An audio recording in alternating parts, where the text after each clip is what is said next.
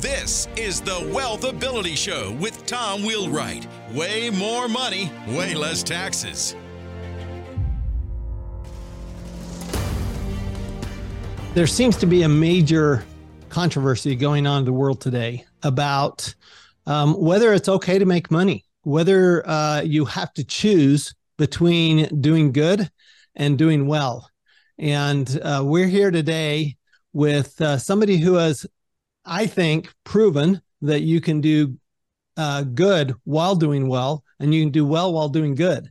And we are here with Will Harris, who is, I think, becoming quite well known. And I think, Will, you're on the verge of being really a breakout, famous superstar of somebody who has seen something from a business standpoint that needed to be changed and did it not just to do good, but actually to do well, and made a huge bet doing that. So Will Harris of Bluffton, Georgia, it is a pleasure to have you on the Wealth Ability Show. Tom, thank you for having me. It's a pleasure being with you today. I'm grateful to you. So if you would, just let's go ahead and just give our listeners and our viewers a little of your background and kind of the story behind what happened here. Good. Thank you. So I am Will Harris. My farm in Bluffton, Georgia is called White Oak Pastures. I am the fourth generation of my farm to operate it. My daughters are the fifth, and they have babies who I hope will be the sixth. My great-grandfather came here in 1866. My dad was born in 1920, took over the farm post-World War II, 1946, and really changed the farm dramatically. Under his watch, it went from a polyculture of a lot of different species of animals living in symbiotic relationships with each other to a monoculture of just cattle. And my dad ran it that way successfully for his career. I never wanted to do anything except run this farm. I went to the University of Georgia, majored in animal science, graduated in 1976, came home and ran the farm very industrially as a monocultural cattle operation, as my dad had done for his career. And we were successful. I paid taxes every year. I went back and looked. I never had a year I didn't pay income tax. It was not we certainly did not make a lot of money, but we lived very comfortably. But despite that, 20 years in the mid-90s, I became very, very disenchanted with what I was doing. Kind of a long story, but I just didn't like monocultural, industrial, commodity cattle raising anymore. And I started to evolve the farm, and I did. Today we raise 5 different red meat species and poultry. We we really turned the farm into a food hub. We've got about 170, 180 employees. We're the largest employer in the county, Clay County, Georgia, one of the poorest counties in the country. And this is just a very different operation, and we're really enjoying running it. I don't think my daughters would have come back had I remained a commodity cattle grower. So if you would, Will, explain what that means for the listeners who are not in the cattle business. What's the major difference here, and what was that trigger? What triggered you to look at going, wait a minute, what worked for my dad isn't working for me? Okay, so the commodity cattle business, or the commodity anything agricultural business, is very linear, very much. It's like a manufacturing company, and I occupied a space in that linear industry where I raised calves and passed them on to the feedlot owner, who passed them on to the meat slaughter people who pass them on to the grocers or food service. Very linear, very linear. The model that I came back to is very cyclical. You know, there's not a straight line. And we raise animals, we slaughter animals, we market meat and poultry. We have an online store, we have a restaurant, we have a general store here on the farm. A number of different, but it's very cyclical, very cyclical. Not much spins off. Got it. So what was it? What was the trigger? What made you decide to do that? To go from the linear, which is certainly, a model that a lot of big ag uses, to the cyclical model where you're really doing more of a vertically integrated type of an operation. Yeah, all of big ag is very linear, and again, I was right in the middle of that, and it happened one morning, and I have a hypothesis of why it happened, but I was loading up calves to ship to a Midwestern feedlot, calves that I had raised. And I was shipping them on a double-deck 18-wheeler truck. And a double-deck truck like that will hold 100 500-pound calves. Wow. And the ones on top are urinating and defecating on the ones on the bottom. Oh, geez. And they'll stay on the truck for 30 hours till they get to Kansas or Nebraska or wherever we're feeding them at that time in that linear model I described. And I had done it all my life. I did it for my dad. I did it. But suddenly that morning, I just didn't like it. And I started moving away from it. And one step away from it led to another and another and another. And to reach the point that what I do today just barely resembles what I used to do. I'm still in the captain's, nothing compared to what to the linear model I was part of for so many years, and my dad was for his whole career. So that's a big bet you made. What was the short-term effect? How long did it take you to make that transition?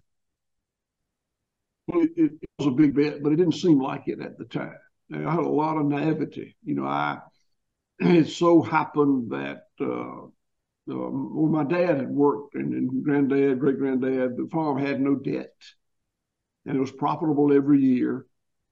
And I didn't know you could lose money. I mean, I just thought as long as I showed up for work every day and did what I was supposed to do, it would be okay. But I changed so many things that it became not okay. And we actually had some I didn't know what a lost carry forward was, but I learned. So, but it worked out. We found the timing of the change I made happened to be so fortunate. This was the mid-90s, and nobody had heard of grass-fed beef much until that era.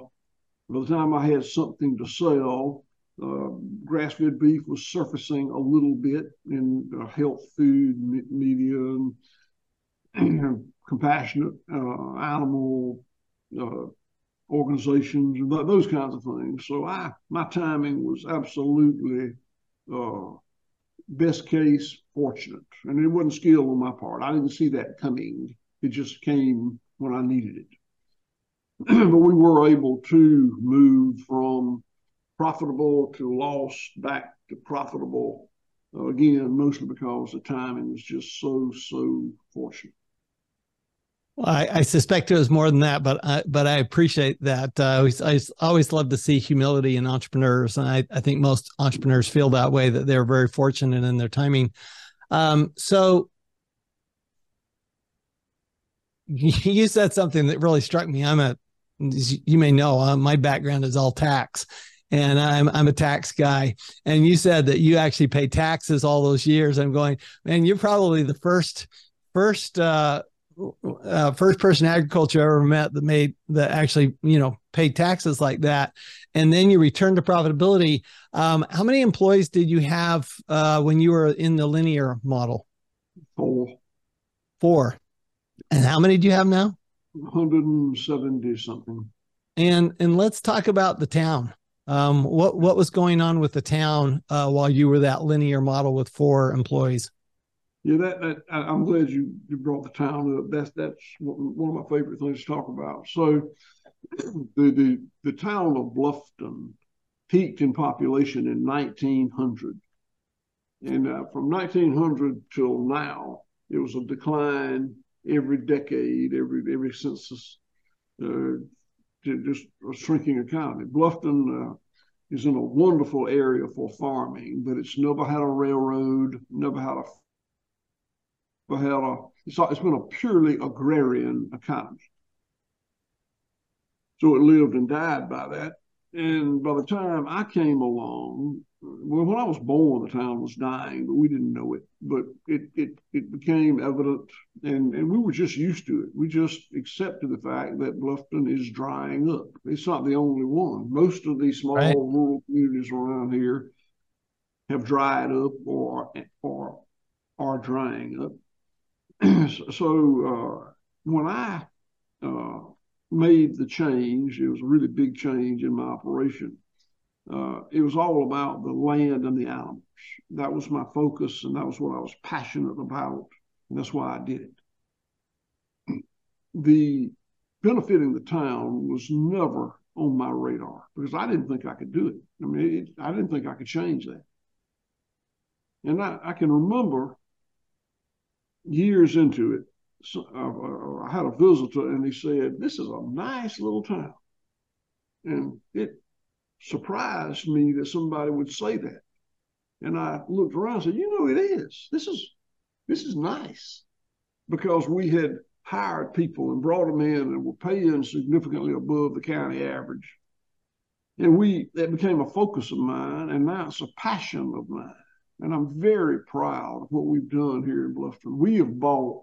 I have bought every house except one that sold here and lot and storefront in the last 15 years. And we certainly don't own them all. We don't own half of them, but we own a lot of them. And we have, it's very competitive among my employees who gets to live in town. And that's a little problematic sometimes. We're looking for housing opportunities that better, but it's quite a passion of mine now. It's the land, the animals, and the rural community. So what do you attribute that to? Why did as you were changing the nature of your business, it changed the nature of the town?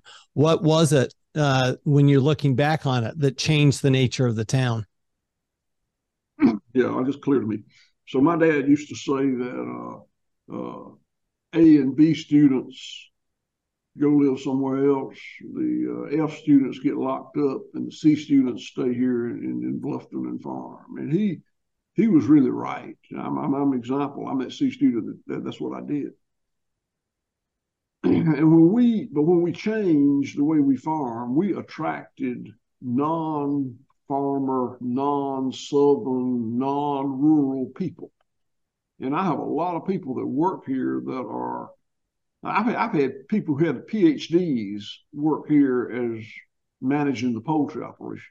It's incredible, the people that have been drawn to this lifestyle. It's not the money that I can assure you that they want to be here, and it just made a nice little town.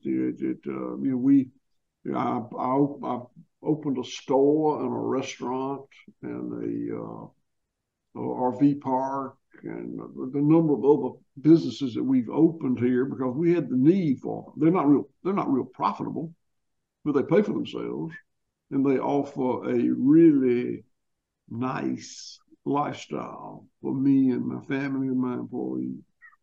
That's nice. So, clearly, you've got PhDs in there. You're doing some innovation. What are some of the innovations that you've had to do in order to make this work?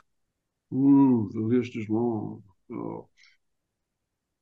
we endeavor to operate our meat packing plant as zero waste. I built a slaughter plant for my red meat and my poultry, and we operate those USDA inspected and operate 5 days a week, each one of them. And the waste stream that comes out is not, I don't let them call it a waste stream, it's a nutrient stream. And we take that and make pet treats, and we make leather, we make purses and wallets and those kinds of things. What's really the waste, the eviscerate, gut fill, we turn into compost. We generate about 7 tons a day of those eviscerate and that kind of waste, quote, waste material that we compost, turn it into fertilizer that we put back out on the land. So I can go on. We have it's all about using up. One of my heroes is George Washington Carver. And one of the things he said is, in nature, there is no waste. And we try to run it that way. That's awesome. So, how long before you became profitable? Well, I lost money last year, so but we had made money for a number of years prior to that. We're changing the business. I can tell you more about that later. But I guess probably 4 or 5 years before the profits were adequate to pay taxes on. I could go back and look. We had some really good years. I sold Publix supermarket and Whole Foods market the first pound of grass-fed beef. Wow. They marketed as American grass-fed beef. So we had a really great run of several years now. Imported grass-fed beef has really hurt us badly in these grocery section. I don't sell Whole Foods market anymore at all. So we had to rethink our deal and move more into direct to consumer through our online store. Oh, okay. And that is where we need to be. The pandemic taught us that. Our grocery store business fell off, and our online business just went way up. Prior to that, the online business was just a nuisance, but now it's our direction. You said that you've had people come from non-ag, from other places, and then you've talked about how your employees fight for getting to town. So do they stay there? Do they learn and then leave? Are they taking this to other places? What's happening? What's been the end result here? Yeah, that was exactly what I want to comment on. So, on the farm, the way it typically worked is the patriarch of the farm, like my dad, granddad, great-granddad, had a number of employees, all male, that went to work for him when they were all young men and worked together all their lives, and then passed it on to the next generation. That's kind of the way the farm model worked, and that's the way it was working for me until it changed. And when it changed dramatically. The people that we hire now are not typical. They're not Southern, they're not rural, they're not farm. They're very smart professional people who made a lifestyle choice. And they come here not with the intention of working here for the rest of their life. And I have come to love that model. They come here with the intention of just being here till they learn what they want to learn, to get ready to go somewhere else. And I love it that way. I'll ask them, how long do you expect to stay? And there's no wrong answer. Just let me know. And it's a great model. They come and they go. They don't just come and leave. They leave something. They figure things out. They help make the operation better. And I love my employees. I love the contribution they make, and I don't expect them to stay here forever. And really kind of I love the turnover. I like having new ones in here. Can you give us just one example of when you say they leave something and they make it better, of an employee that's made a major difference? Oh, I can give you many, many.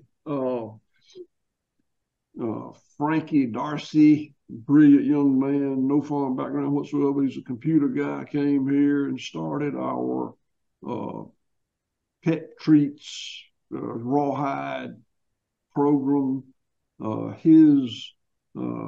He took one of my female employees with him when he left, who was brilliant, Laurie Moshman, who started our Black Soldier Fly program to raise larvae to feed chickens.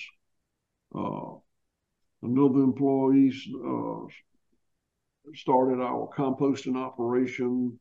Another started our leather business. Another started our canned goods, vegetables, jelly, on and on and on. Just they come, they want to do things. The first time they ask, I won't let them do it. I make them. I wait. I'm sure they're passionate about it, and then when they demonstrate they've got the passion for it, then we'll invest. It's my money, their time, and labor, and it's just beautiful. That's awesome. So, outside of the town and the employees, what do you see as the extended impact of what you're doing? Well, I got to say that generally, that's a disappointment for me. When I made the changes, I thought I was an early innovator in changing the way we're going to farm in this country. That I don't think I said that out loud, but that's what I thought.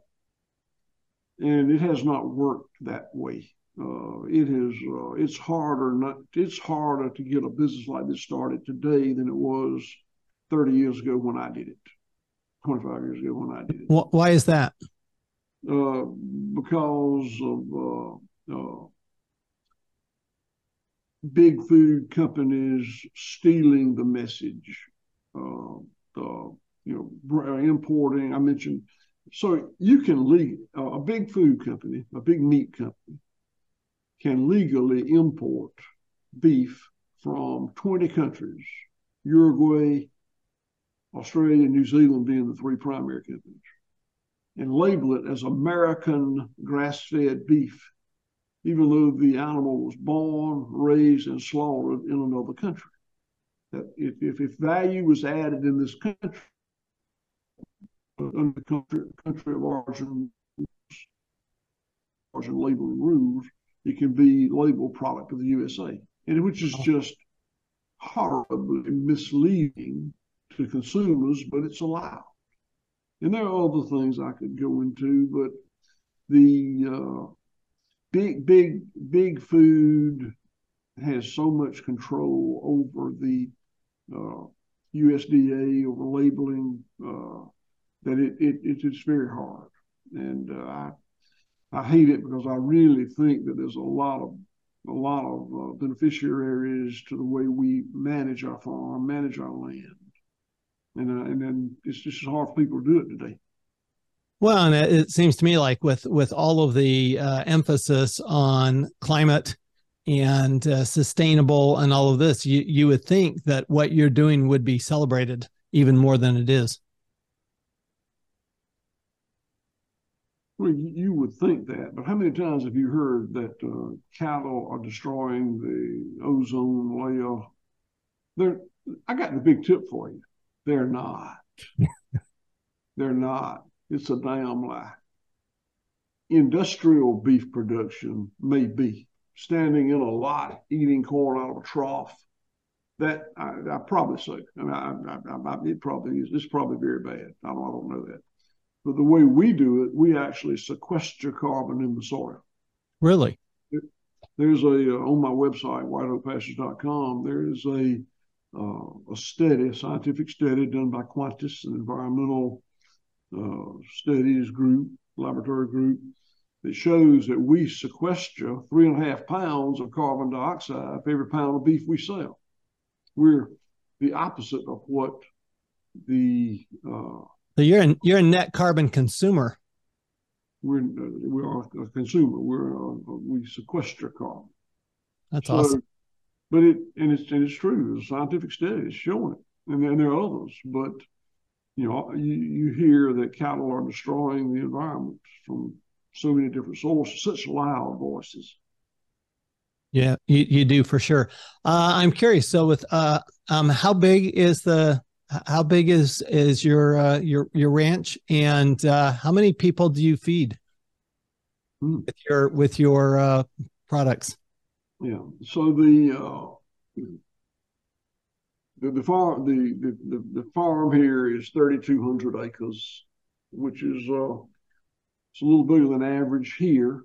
It would be huge in Connecticut. It would be tiny in Montana. Right. So, what was the other question? How many people do you feed?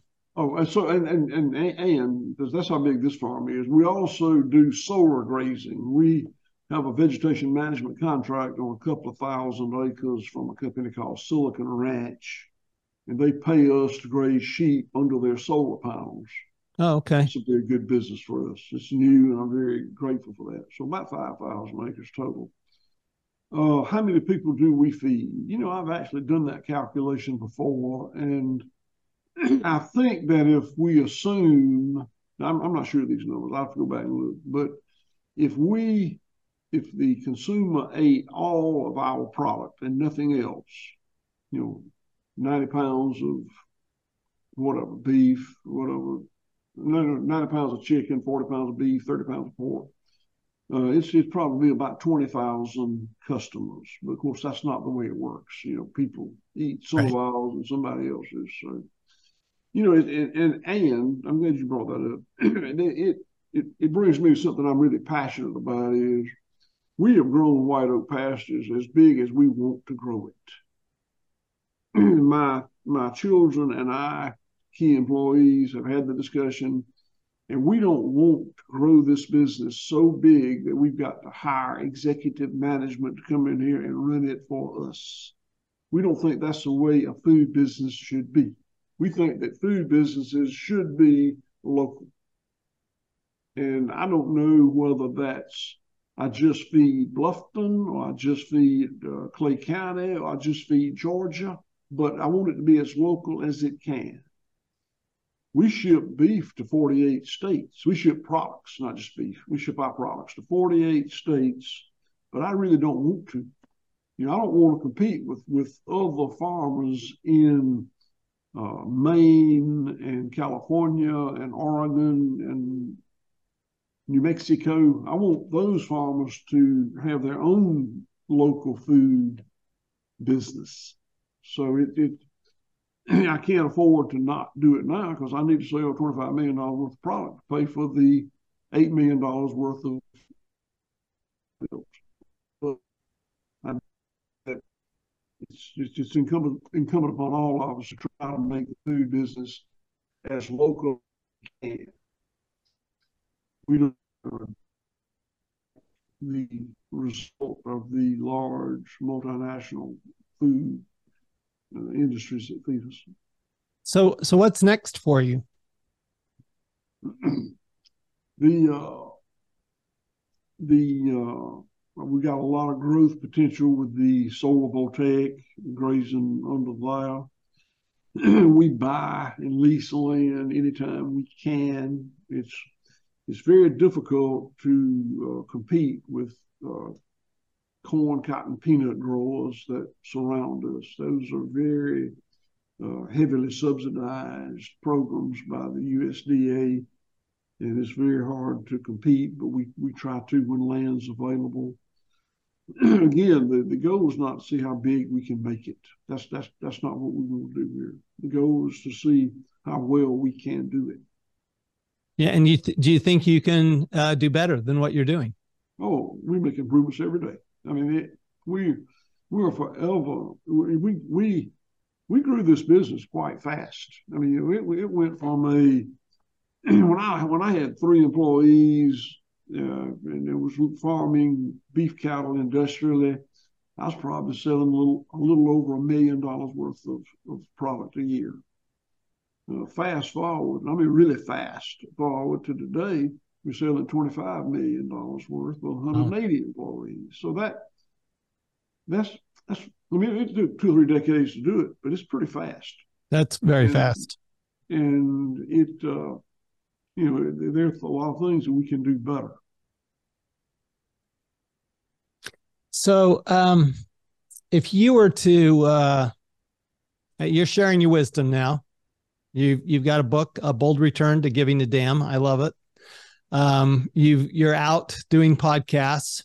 What would you tell people about whether it's from an entrepreneurship standpoint, whether it's from a doing good standpoint, whether it's from an agricultural standpoint? What is the message that you want people to learn, and what people can actually do? Well, that's a very broad question, and I'll just try to narrow it down by saying that I think that what we lack, what I see people lack so often in their endeavors, is determination. We call it grit. The ability to put up with whatever comes your way, keep getting up. You get knocked down 100 times, you get up 101 times. So I think that I didn't expect that question. I could probably do a better job. I thought about it for a week or two, but really, I think that just persistence, determination, grit, not giving up, staying the course. It doesn't mean you can't make changes in operations, but you don't give up the course. Yeah, you seem to be very singularly focused in what you're doing, and I am curious how important has that been over the last 20, 30 years? Well, I think it certainly has been important to me. I mean, I am very focused. I don't want to go anywhere but here, and I don't want to do anything but this. And it's much easier for me than a lot of people because, my job is my hobby, it's my livelihood, it's my pastime. I do what I do about 12 hours a day, about 7 days a week, and love every bit of it, and don't ever intend to do anything any different.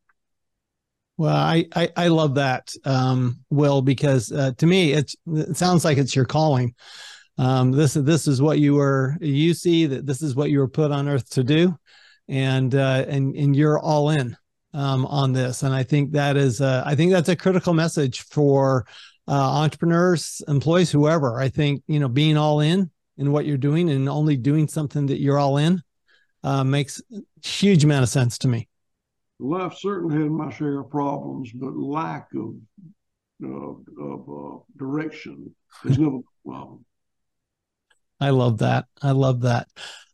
That's great. So whiteoakpastures.com is your website.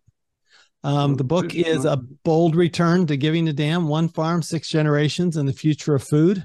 Certainly food, one of those key ingredients to life, and love what you're doing. Will, any final words for our audience? Well, I hope you buy my book, and I won't be asking you to buy a sequel because my writing career is over. I'm a one-trick pony, and that was my trick. That's awesome. So thank you, Will Harris. I think that this message of doing good and doing well is critical to our world. And I think the message that you just left us with, Will, that it is about focus and determination and grit and really having a passion for what you're doing. I think there is nothing I could say that would be more important than that. And I do think that when we do that, we will make more money, that we absolutely will do that. And if we invest in things that are productive for the world, we'll, as it turns out, also pay less taxes. Thanks, everyone. Thanks, Will. Thank you, Tom. Appreciate you having me on. You've been listening to the Wealth Ability Show with Tom Wheelwright. Way more money, way less taxes. To learn more, go to wealthability.com.